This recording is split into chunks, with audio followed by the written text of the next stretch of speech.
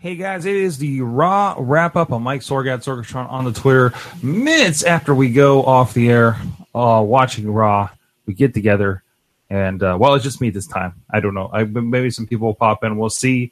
But in the meantime, we are ready to go. We're talking Raw, not that other crazy thing that happened tonight. Because please no. It looks like maybe everybody else watched that instead, according to the Twitter. I'm sure we're all split screening it because what a Raw it was. Of course, now myself, I missed the first half hour because I'm coming off of a Binge Fest live tweet streaming kind of thing with Lucha Underground, but still, at Sorgatron on Twitter here, Mayhem Studios, Pittsburgh, PA, WrestlingMayhemShow.com. You get those out of the way. But anyways, Raw tonight, I thought was a really good one. We had, of course, Enzo and Cass and the Best Friends Forever. Can we just call them Best Friends Forever, like as a tag team name? Like that kind of works for me, right? But anyways, but no, I think that I think it was great because it was actually at the point of the show where I'm thinking, man, where's Enzo and Cass? We had two tag matches, one with jobbers. Again, more fantastic use of jobbers here. Bailey gets a jobber match. The new Cesaro Sheamus tandem gets a jobber match. So okay, we're good to go there. But a fantastic, just fun, especially if you did have like me the debate on in a tab in your browser while you're watching Raw on the main TV, as you should, because you care about your country. It was refreshing to just have crass jokes about sitting in a man's lap and screwing up the Santa Claus thing. So, which makes you wonder if that was is that just how it came out? Did he flip it on purpose? But that may be the genius of Jericho. But again, like I said, lots of fun, a lot of good stuff tonight. We had the ladies, I think, mixing up, setting up for a return match next week. Of course, they're setting up LA next week. And we've got a good four weeks, I think, until the next Raw pay-per-view. So they're doing a pretty big show at the Staples Center. Again, Raw at the Staples Center, which has hosted WrestleManias. I think people need to remember that. And of course, SummerSlam for several years. So this is a big deal for them if you're wondering why they're stacking that card for next week. So ladies are doing amazing. Great tag match, a fun tag match tonight with Enzo and Cass and, of course, Jericho and Owens. I'm okay with every show just ending with Kevin Owens in the ring yelling at people. It works for me so well. But cruiserweights. Let's talk about the cruiserweights, and maybe we'll talk about this a little bit more on the Wrestling Mayhem show this week. Our friend Chris LaRusso is actually going to be joining us of Ring of Honor and IWC fame, and I realized this last night, and I don't know if it just didn't dawn on me last week. I know the color scheme was there and everything like that. They changed the ring ropes every time there's a match. So if you're wondering why Stephanie's dressing down of Mick Foley was so long, because they had to change the ring ropes probably. So there's that. I'm kind of curious to see how long that keeps up. And I know it probably shouldn't surprise me. I see ring ropes go up at indie wrestling events, and it seems like it's constantly the thing that takes forever for them to do. Obviously, there's with WWE, there's a lot of ring monkeys kind of in play here. So it's not going to be such a big deal. Maybe the ring is kind of put together a little differently because we have these weird video screens everywhere. So maybe they had to modify how that does. I'm sure they can have to do custom rings that maybe it's a snap-in process. They made it just super easy to put these rings together, and we can just swap out the ropes twice in a night on Raw, apparently, back and forth.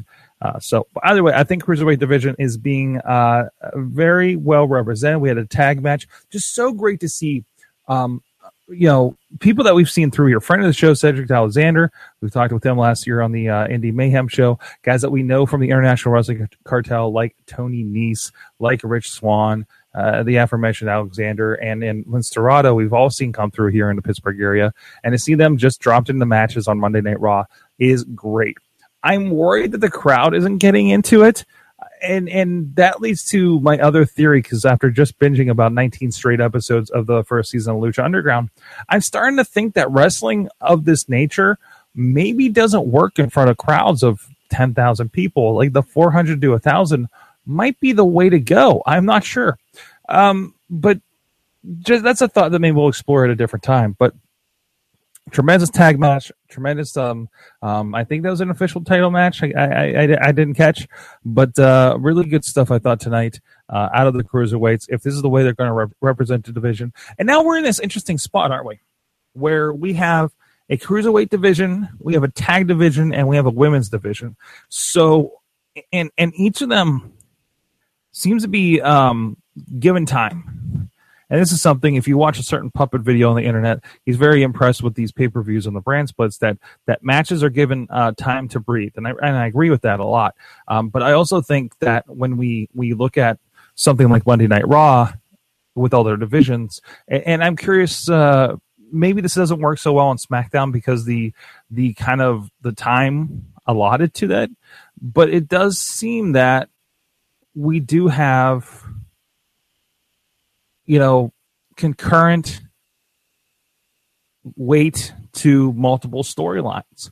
Not that the universal storyline with Kevin Owens and Seth Rollins feels unimportant, but the U.S. title match tonight, and again, I came in about a half an hour late, unfortunately. I caught most of the end of the match with Rusev and Roman Reigns, and I was actually really happy with how that turned out too.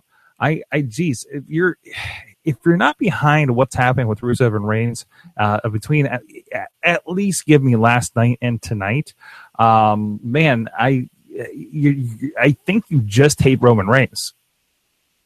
Throwing that out there.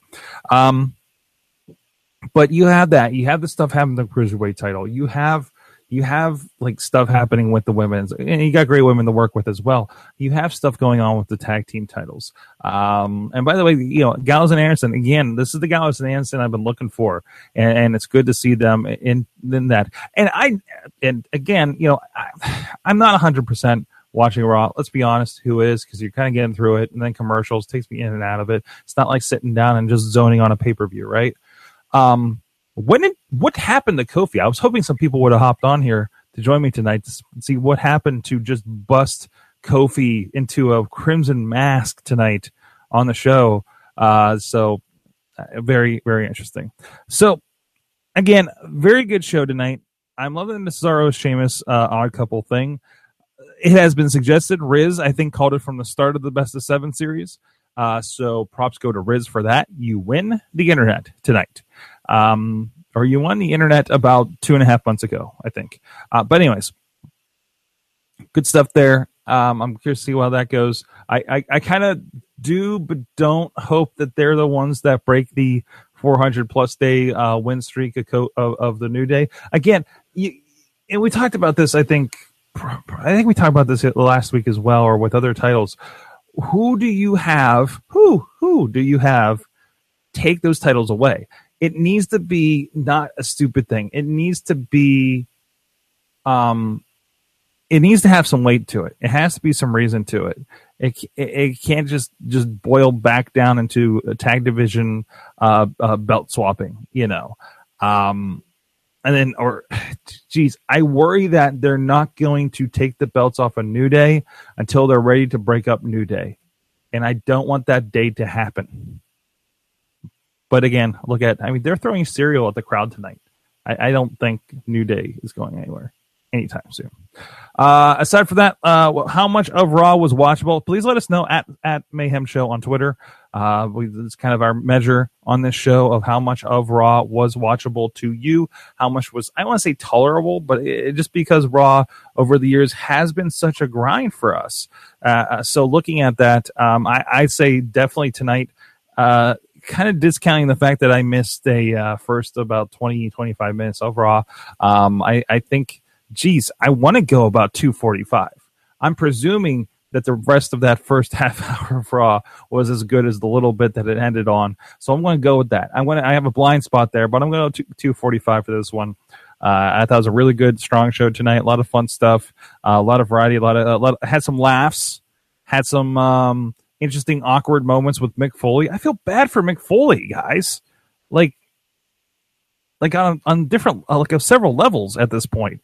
And I'm kind of curious to see where we're going to go with that. We will be talking more extensively, of course, about most likely WWE as a whole. Maybe I'll touch base on a little bit of my first 19 episodes I watched straight of Lucha Underground Season 1. I'm going to go through 19 more to finish off Season 1 here this next Sunday. We're probably going to do some streams and live tweets of that as well. Had a lot of fun there. I am so tired right now. I actually took a nap. That's why I missed the first half hour of Raw, because I had about like an hour and a half before Raw, and I'm like, okay, I want to lay down on the couch.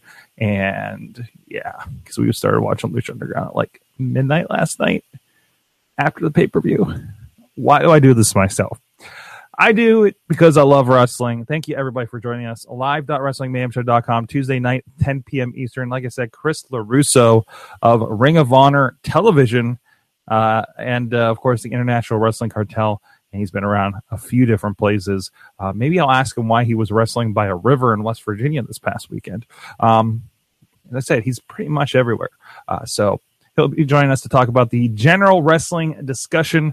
Also, we're going to have a few special recordings for Indie Mayhem Show, including Justin LaBar of Chair Shot Reality in the Wrestle Zone, and Justin Plummer of the International Wrestling Cartel, talking about their kind of Survivor Series type match that they're putting together for House of Hardcore, Tommy Dreamer's House of Hardcore here in Pittsburgh. And, of course, Britt Baker, somebody else has also been on Raw. I think she was the first victim of Nia Jax on Raw when it was here in Pittsburgh a few months ago. She'll be joining us on the live stream on Thursday. Go to the Wrestling Mayhem Show Facebook page, and you can find out information on those events and how you can join us for them. Until then, we'll see you guys next time. Keep it raw.